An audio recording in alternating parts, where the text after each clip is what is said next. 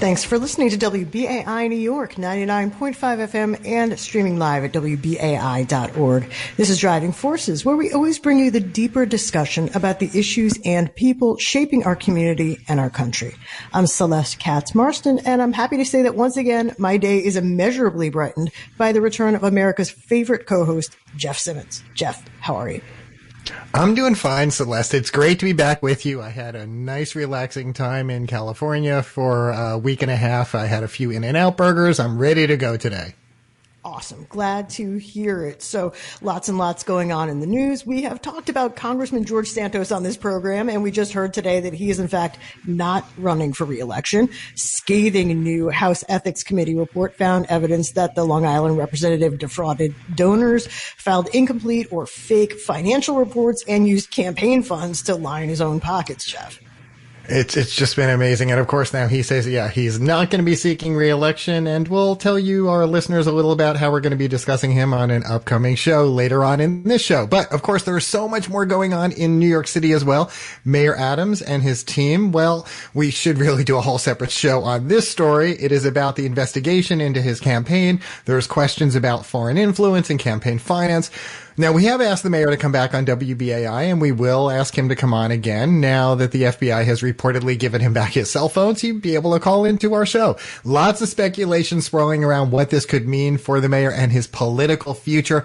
Vanity Fair even has a piece out now raising the question of whether this could open the door to other mayoral candidates, including, get this, former Governor Andrew Cuomo, who, as you know, resigned amid a sexual harassment scandal 2 years ago.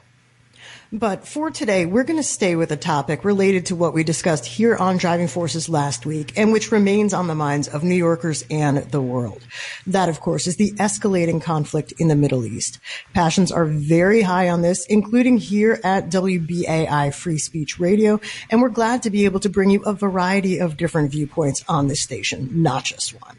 So last time we started a conversation about anti-Semitism, and we looked at how vitriol and violence against Jewish people fits into a broader discussion of Israel and Palestine.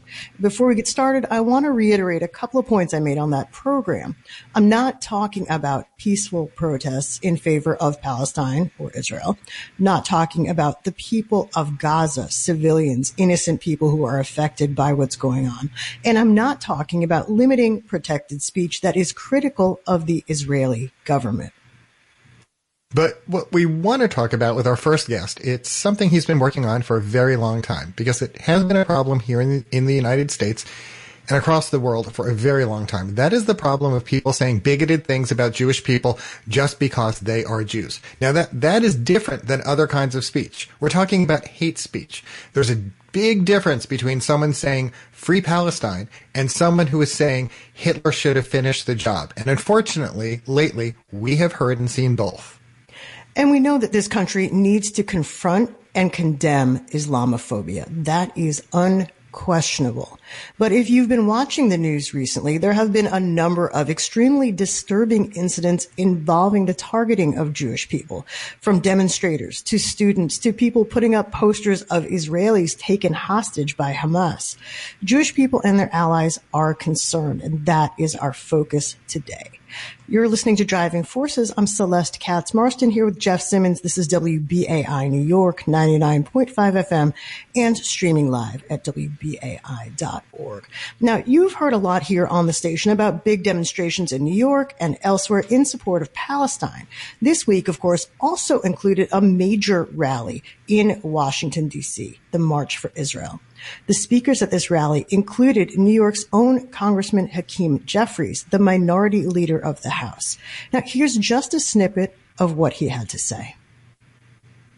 We stand together with the Jewish community in Israel. We stand together with the Jewish community in America. We stand together with the Jewish community all throughout the world. We stand together in the effort to crush anti-Semitism. We stand together in the effort to crush anti-Jewish hate. We stand together in the effort to bring home the hostages. We stand together in the effort to make sure that America will always be a safe space for the Jewish community in every single zip code. God bless the hostages. God bless Israel. God bless the United States of America. So joining us now to talk more about what's going on right now is Matthew Berger. As executive director of the Foundation to Combat Anti-Semitism, Matt led the development and launch of the Cannes Lion award-winning Stand Up to Jewish Hate campaign. That's a $25 million advertising campaign to educate people about modern anti-Semitism and empower them to address hate. Before that, Matt was Hillel International's vice president for external affairs and campus preparedness, and he worked for a Middle East think tank. And not to date myself, but back when we first met, he was covering the 2008 presidential campaign for NBC News. Matt Berger, thank you so much for joining us here today on WBAI. Thanks for having me. So to start, we just mentioned you were a big part in creating the Stand Up to Jewish Hate campaign. Can you just tell us a little bit more about how it got started, what it is, and how it works? So the campaign was launched a year ago, and it was part of an effort from Robert Kraft, the owner of the New England Patriots, who started the Foundation to Combat Anti-Semitism in 2019, really focused on raising awareness about anti-Semitism for people outside the Jewish community. The Jews make up only 2% of the U.S. population, yet we are the victims of 55% of religious-based hate crimes, and that number is growing now after October 7th. But more than half of Americans don't think that anti-Semitism is a problem in this country. So we recognize that there's an awareness issue, that we need to make sure people outside the Jewish community understand that anti-Semitism is an issue and that the tools to solve anti-Semitism are the same tools that many people already know to fight racism, gender inequality, and hate against separate groups. We really wanted to raise the decibel level so people saw anti-Semitism as part of the fight against other hate. Matt, thank you so much for joining us here on the show today. You know, yesterday I was at the Museum of Jewish Heritage in their exhibition, their main exhibition, The Holocaust, What Hate Can Do. And it really tracks the evolution of anti-Semitism globally through centuries. And so this has been called the oldest form of hate. So what should give us hope that in this day and age that we can combat it? I think what gives us hope is that we've seen our country take steps to fight other hate when people come together and say it's enough.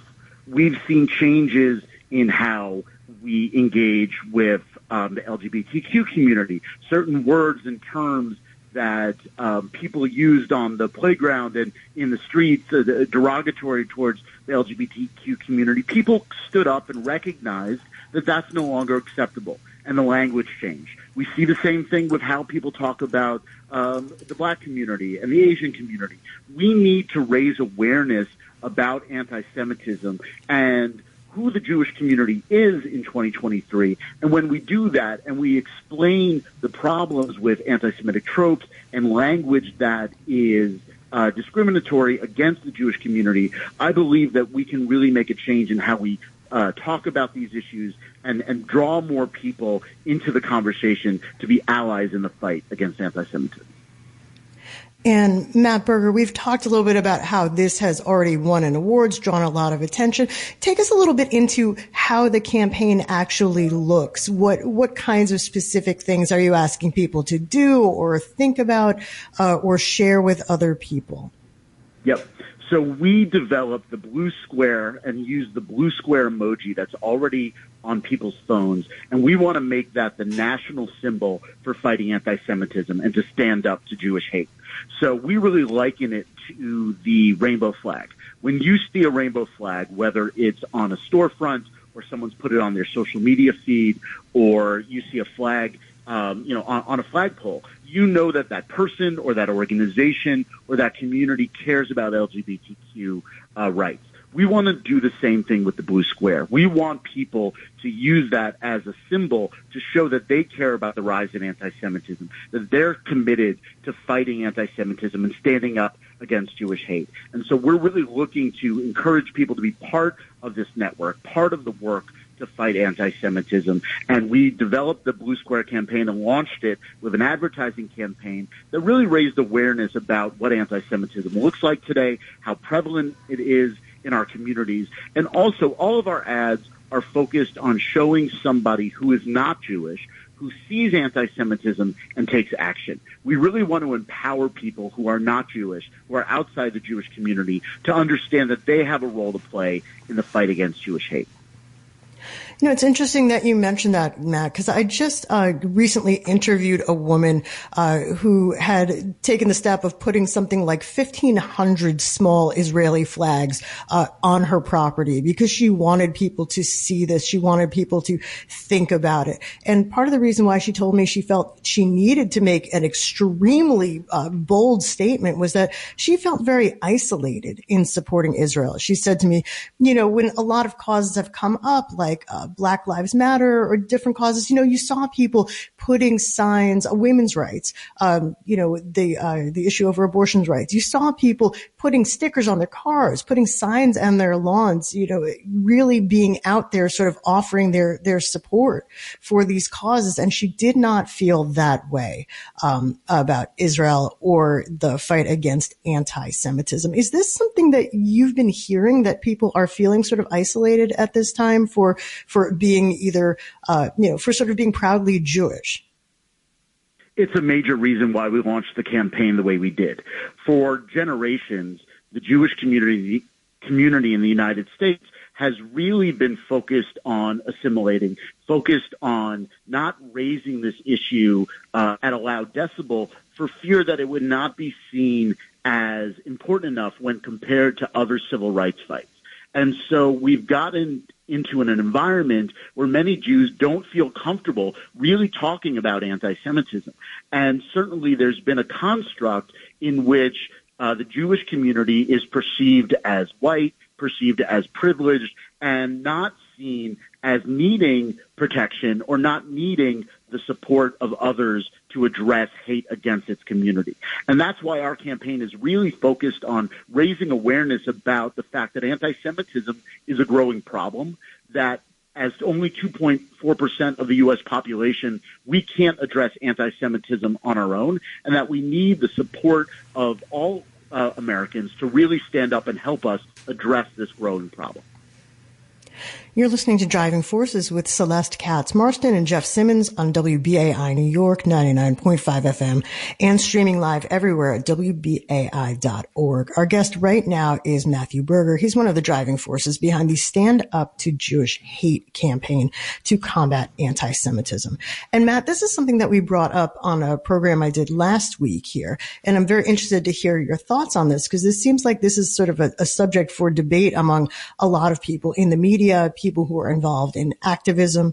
You know, we're trying to figure out a difference, if there is one, between criticism of Israel as a state or as a government and anti-Semitism. Obviously, Israel is a Jewish state, and so there is some sort of crossover here that people feel that if somebody is critical of the Israeli government or the Israeli military or Israeli foreign policy, is that the same thing as being anti-Semitic? You know, can you talk a little bit about how this sort of shakes out for you?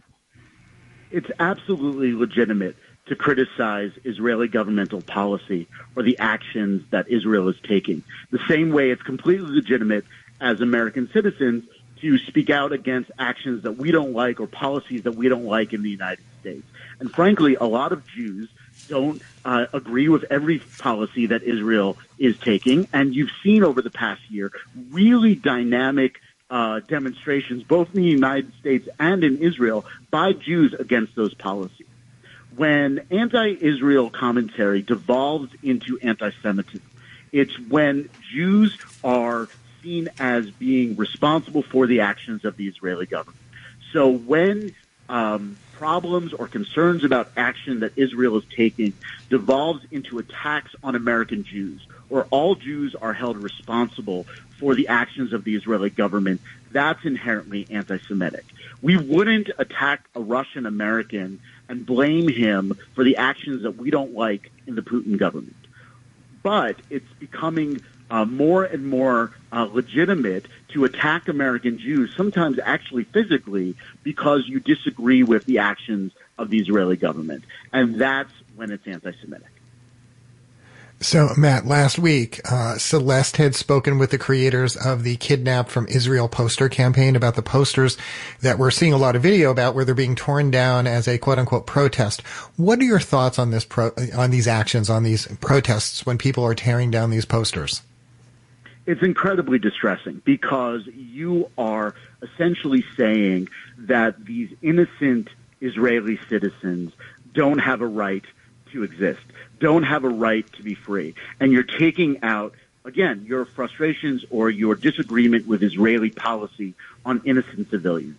And the idea that you are siding with Hamas terrorists who are taking actions and killing and raping and torturing and holding hostage innocent civilians in Israel. The fact that that's the side you're taking is really distressing. Certainly, again, you can have legitimate criticism of Israeli governmental actions, but when we can't agree that kidnapping innocent civilians is a problem, that's when this conversation really devolves. So on that note, Matt, I'm curious to hear what you have to say about the idea. I mean, somebody who has been, pivotal in creating a stand up to Jewish hate campaign and encouraging people, including mostly, in fact, people who are not of the Jewish faith or not of Jewish background, to stand up to this sort of thing. What would you recommend? Is there sort of a guideline? Say, somebody's walking down the street and they see somebody cutting up these posters or tearing down these posters. Like, is it appropriate to say something? Is it appropriate to intervene or report that to somebody? Or are you talking about a different approach to standing up to anti-Semitism? We really want people to be good citizens and to act the way that they would act if you saw somebody doing something that you see as disrespecting any other community in this country. Many of us, when facing that kind of intolerance or bigotry, would speak up for other people. We would take action. We'd either address it ourselves, or we'd alert the authorities, or do whatever we think is appropriate to stop hatred, to stop bigotry, or to stop something that we felt was inappropriate.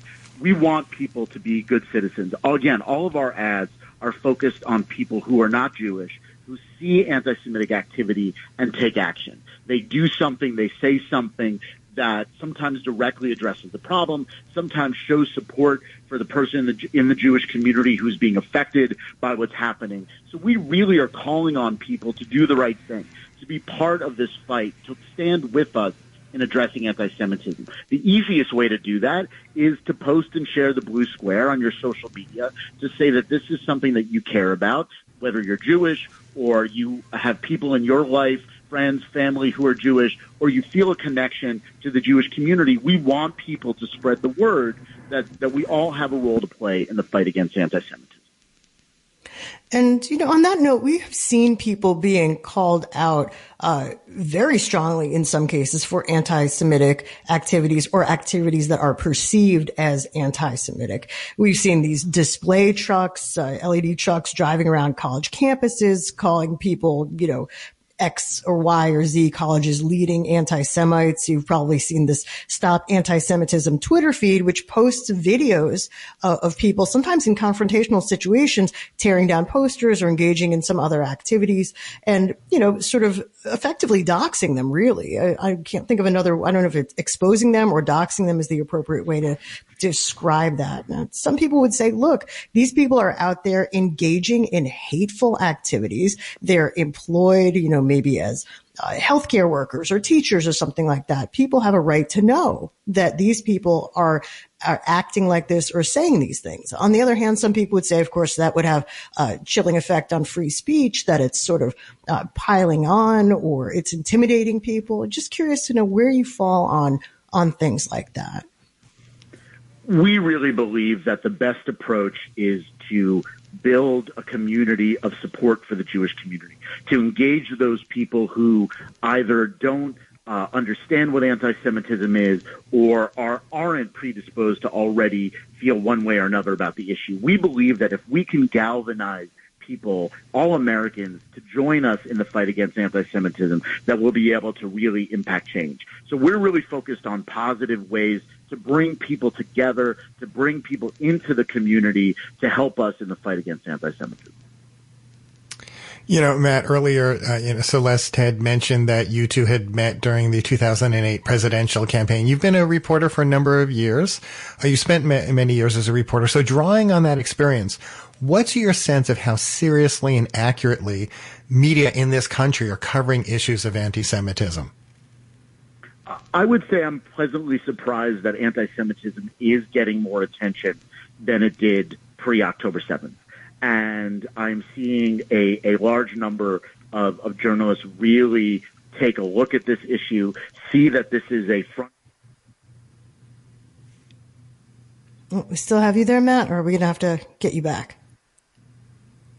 I think we may have to get Matthew Berger back on the line if you want to just give us a moment here. You're listening to WBAI New York, 99.5 FM, and streaming live at WBAI.org. This is Driving Forces. I'm Celeste Katz-Marston here with Jeff Simmons, and we are going to try to get back our guest right now, Matthew Berger, who is one of the main people behind organizing the Stand Up to Jewish Hate campaign. Maybe you've seen this on your social media, but it uses a very small blue square, basically like the blue emoji on your phone, to raise awareness of anti-Semitism, to encourage people to speak out against it and to be supportive of members of the Jewish community. And the reason they use this tiny square is to represent the tiny percentage, 2.4%, of the U.S. population that is actually of Jewish heritage. So interesting conversation, Jeff. I don't know if you had seen this. If you had seen this before. I know they're putting an extraordinary amount of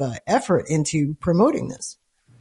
You know, I had not been too familiar with it. One thing I can say, given what we were just talking about before Matt's call dropped, about how the media is covering anti-Semitism. I could just say it from one perspective, because I mentioned the Museum of Jewish Heritage. The reason I was there is that is one of my clients that I work with. Mm-hmm. And the frequency of phone calls that we get from media to interview Holocaust survivors about the state of anti-Semitism today in the last few years has increased substantially, Celeste. That speaks volumes. And I'm not just talking about media that are, the Jewish media outlets. I'm talking about outlets such as Associated Press, New York Times. Large national outlets are constantly calling us, NBC News at one point as well. So I've noticed this significant increase in the number of calls that are coming in wanting to talk to people who've lived through the Holocaust about the climate in our country and in our world today, Celeste.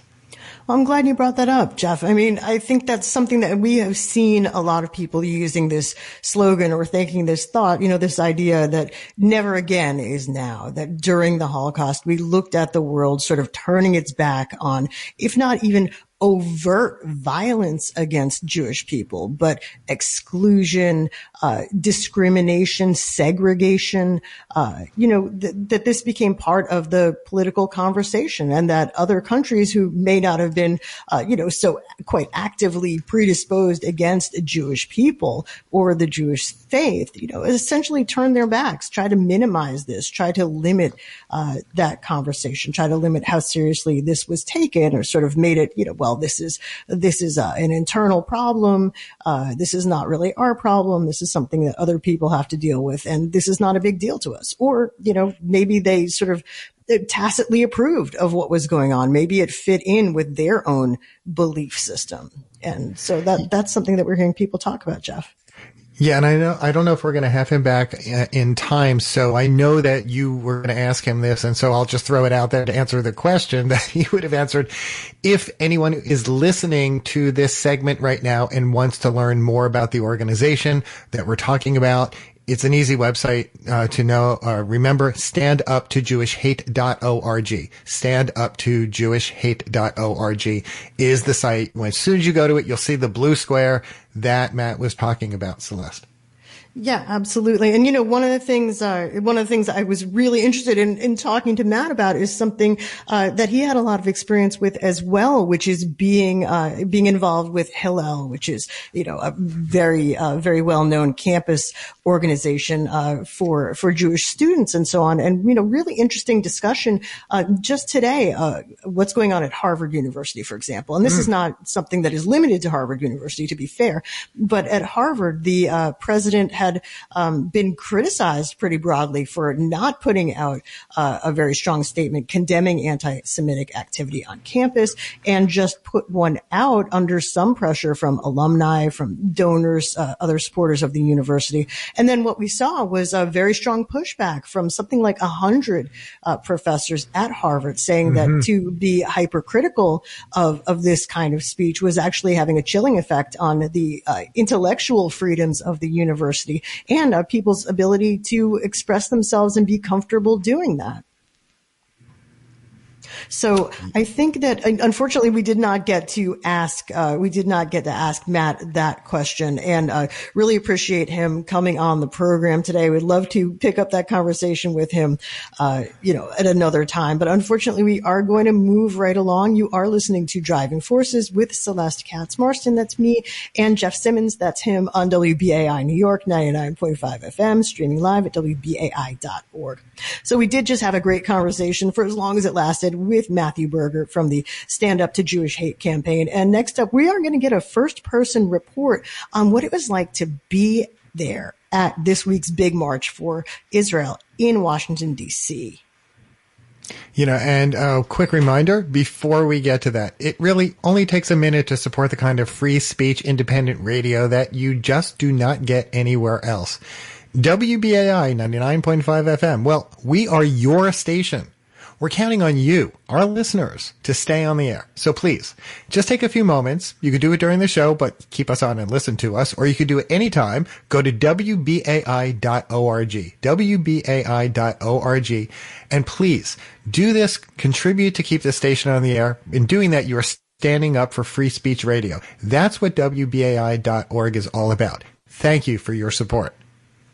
We're going to take a very quick break before we chat with our next guest, and then we'll be right back. So let's take a listen to the wonderful voice of Ofra Haza. You are listening to WBAI New York.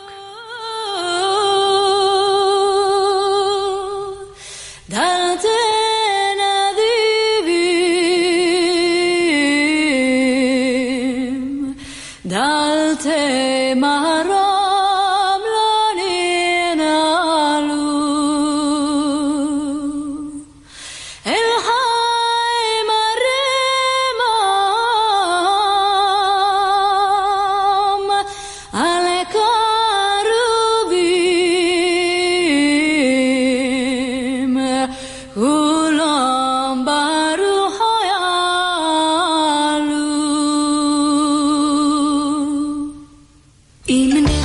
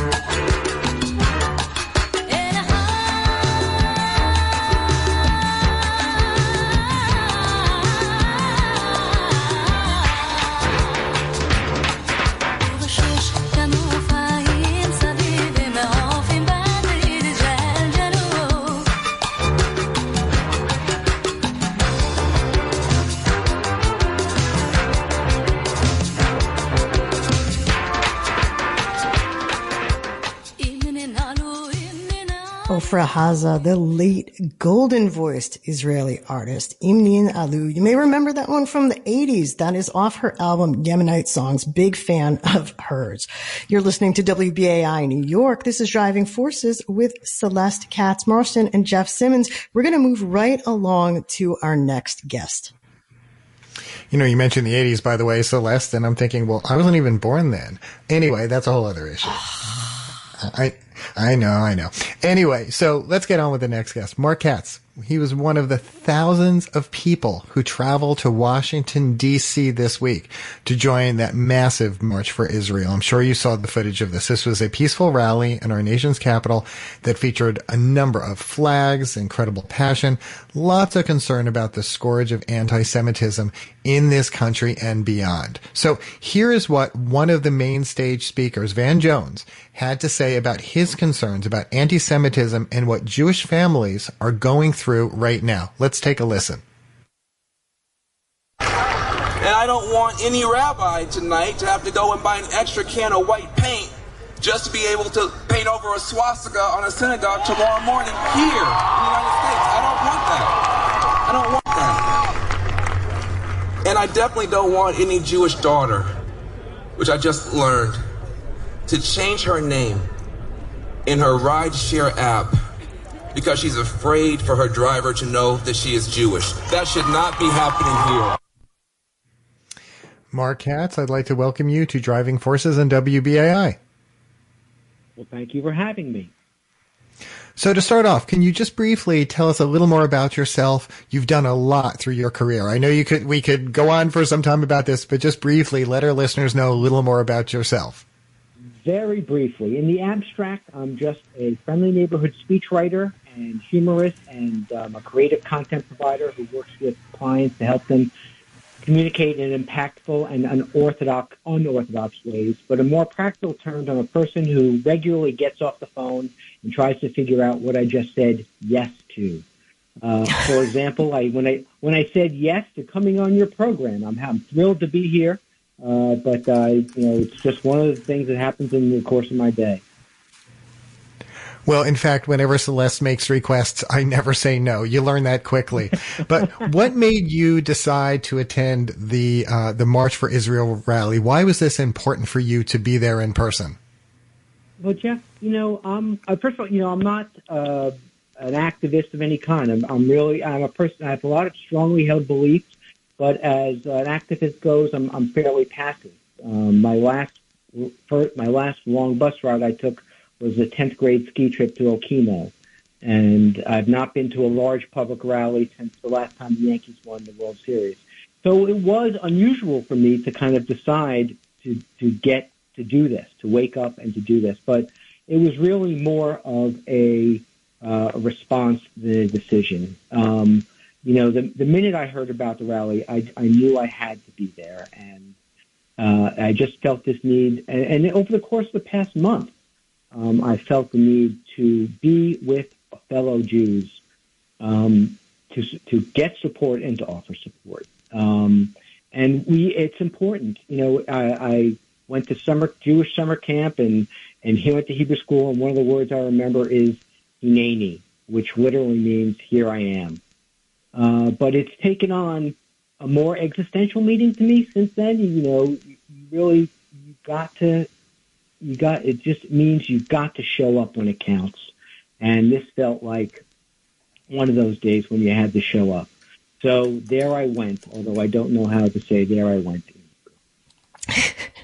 So, Mark Katz, and I should say for the benefit of the listening public, we are not actually related as far as I know. Katz, but I want to. You have the power of description. You've been very modest. You have been you have worked for the New York Times in the past. Your work has been published Time, the Washington Monthly. You have been a presidential speechwriter. We didn't quite get to that, but you have written speeches for people like Bill Clinton, Al Gore, Madeleine Albright. So you have the power of description here. And I'm going to ask you, and a little bit louder for everybody in the back, because we have your levels at max right now. Tell us what it was like to be at this rally. What did it look like? What did it sound like? Who did you see? Who did you talk to? What did you hear? Oh, it was a circus in a lot of ways, but it was defined by, I would say, a palpable sense of unity. A sense of belonging. It felt like a pilgrimage of all these people getting off the bus from all these different places, people who just felt the need to be around one another. Jews are not a naturally unified people. So maybe you know that old joke about the Jew who washed up on a desert island. He builds 2 synagogues, one to pray in and one he would not so much as step foot in, right? These are Jews. These are our people. But at this moment, all that, you could feel it erasing away, melting away. If you're a Jew, you're on the team, and we need you. And that was the feeling of it, So I got on a bus at 7 a.m. in downtown Brooklyn. It was a joint venture between the 2 synagogues on the same block. One was Orthodox, and one was my synagogue, the Reformed synagogue. And the observant Jews prayed in the back, and the Reformed Jews slept up front. And we made our way down I-95, and we were engaged in conversation. Reform people who have different brands of Judaism, meeting each other. I had a long conversation with the rabbi of the Orthodox synagogue, and at the rally, you could sense that it was also every kind of Jew you could imagine. From the right wing to left wing to apolitical. I saw signs for LGBT Jews, dark Jews, light Jews. I heard different languages, and they were all there because they just felt they couldn't imagine being anywhere else. It was like a Jewish themed Woodstock. You just had to be there and say that you were there. We're talking to Mark Katz, former presidential speechwriter, communicator, about his trip to the March for Israel in Washington, D.C. this week. You're listening to Driving Forces. I'm Celeste Katz-Marston here with Jeff Simmons. And Mark, we had a couple of little clips from Congressman Hakeem Jeffries. We had a clip from Van Jones. But I was wondering, were there any speakers on the stage that you heard at this rally that really had something to say that spoke to you personally? Anybody that stood out for you, and what did they have to say? Well, I listened carefully to as best I could. The sound system where I wasn't fantastic, but I listened carefully to the political leaders, and it was, look, they said all the things that the crowd wanted to hear. Giving unqualified support for Israel and unequivocal denunciations of anti-Semitism. And, it's important for Jews to hear that from non-Jews and from fellow Americans. And it can bring a lump to your throat. I mean, when I heard President Biden's speech, I was, I got to tell you, I've cried so many times in this past month, and you just don't see it coming. It comes in waves, and to hear the new Speaker of the House, I call him the Ayatollah of the House, but that's me. But the Speaker of the House, whose politics, I don't have a lot in common with, but I listened carefully for anything that I thought I might disagree with. I didn't hear a word that I would disagree with. So, I applaud him for that. And Hakeem Jeffries and Chuck Schumer. But that was the stuff the crowd really wanted to hear, and it was easy to get, those applause. And I've written speeches like that. The speeches that the crowd needed to hear was from the members of the families of the hostages.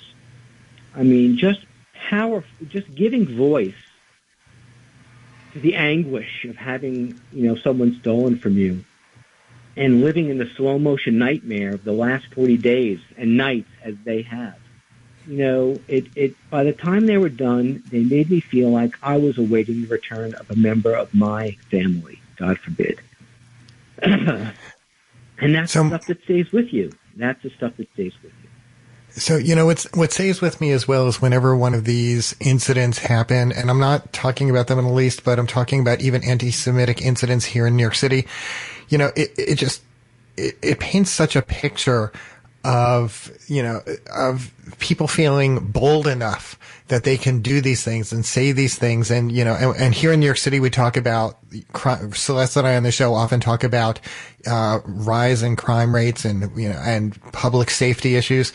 Do you feel, especially after coming back home from Washington after this rally, you come back here to New York City, do you feel, sad? I'm really trying to get a sense of, do you feel that we're living in a city where at any moment you could experience or witness someone experiencing anti-Semitism? Do you feel safe in this city right now? I'm really curious about how New Yorkers are feeling as well. I believe in New York. I feel safe here. We are a highly pluralistic community. And I feel safe. I saw a parade of pro-Palestinian marchers walk by my home last week. I was amazed how long the line was, and it made me think that I need to do more work about understanding what compelled them to walk the streets of New York, chanting their slogans. And truth is, I've been doing some of that. I am not someone I have not done a lot of my homework, to be quite honest, about what I need to understand about my relationship to Israel and Zionism and the Israeli-Palestinian conflict. And I've been reading up on it, just trying to get up to speed. And the narratives that are most familiar to me are the Zionistic ones, and I am a Zionist. I believe that Israel must exist. I believe that. But there's more than one narrative. This is a conflict of competing narratives. And, I think the onus is on me and on a lot of people, on every person, to understand competing narratives.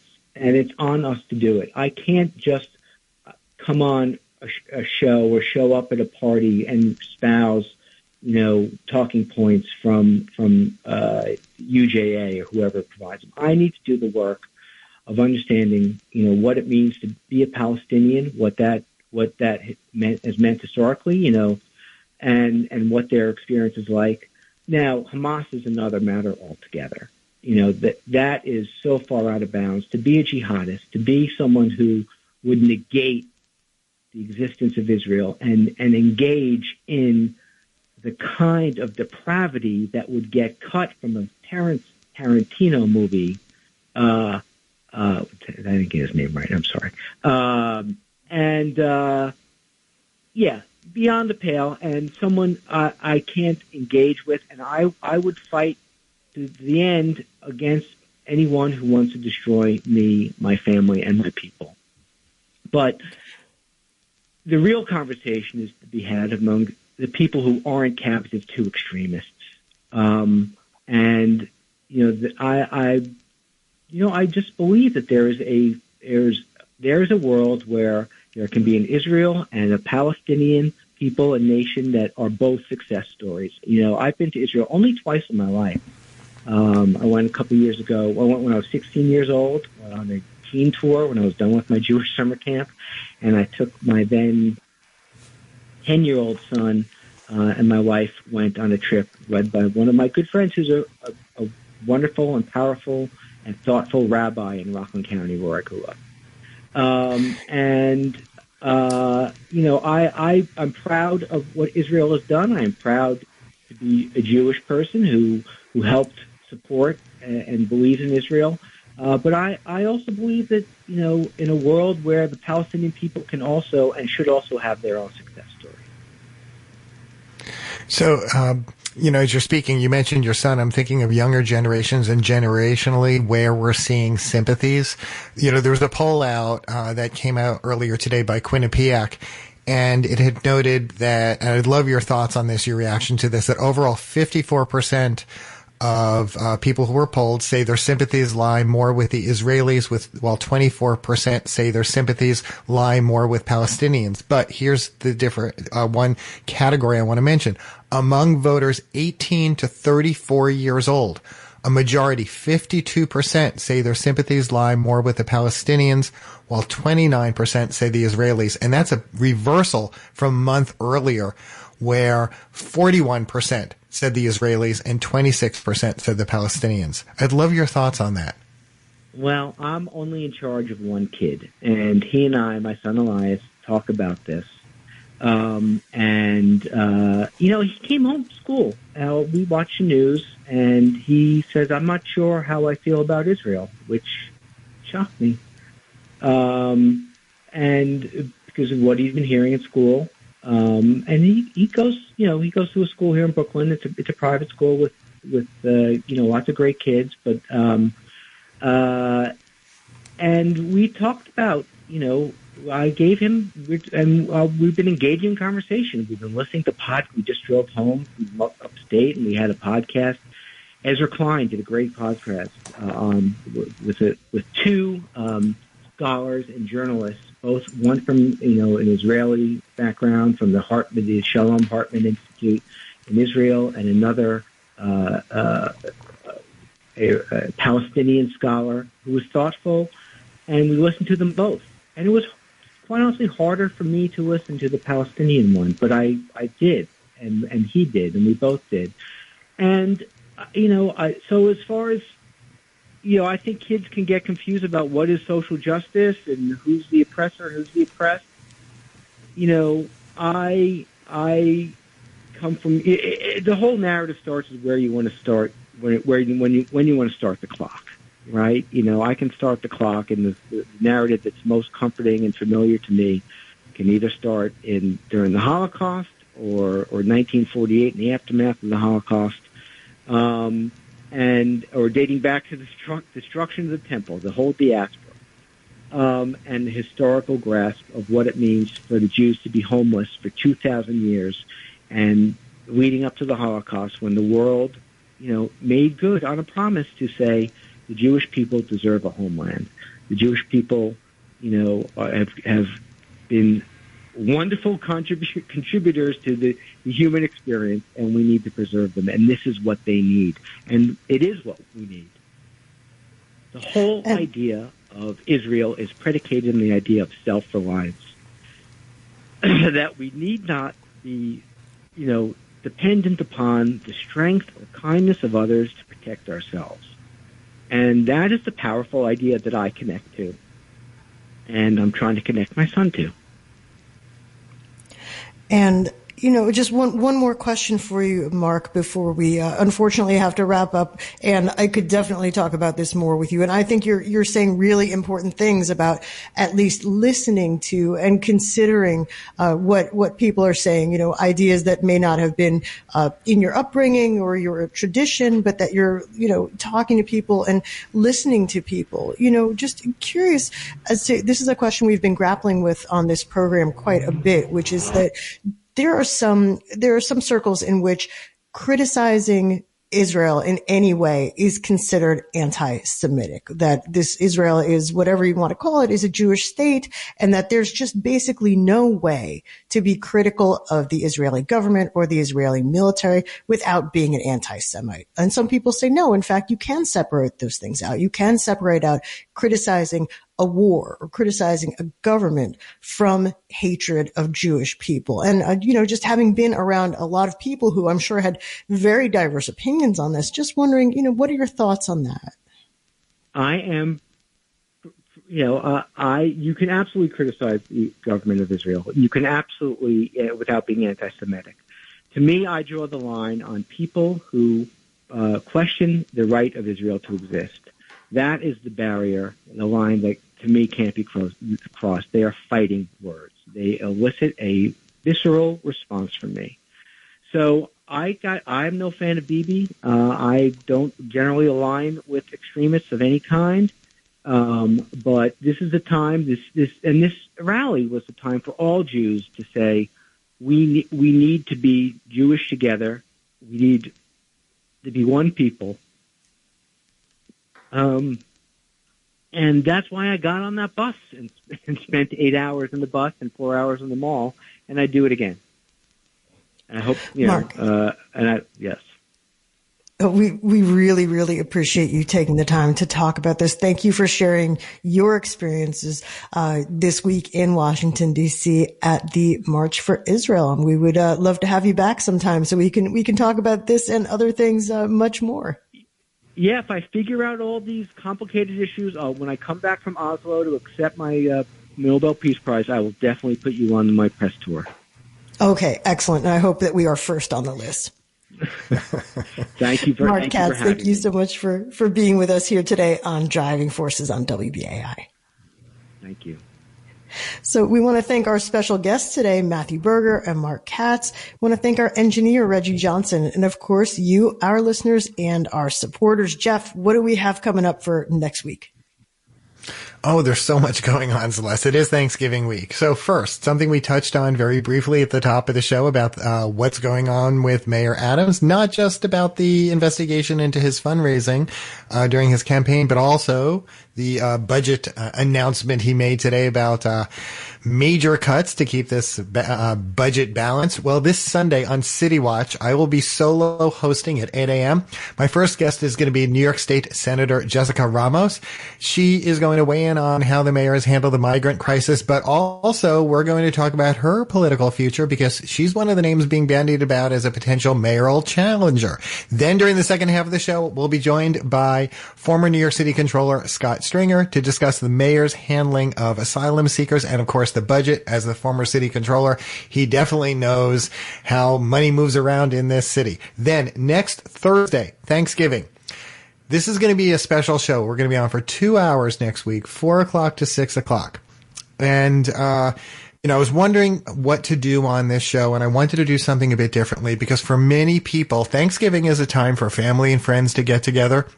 But for many people, there'll be empty seats at the table. They've lost loved ones over this last year. So what I've done is I have a professor from Columbia University, Celeste, who's going to join us to talk about the complexities about coexisting with grief during the holidays. But then throughout the show, we're going to be joined by people who are going to share their memories of loved ones. A woman who recently lost her 9-year-old son, another who lost her father.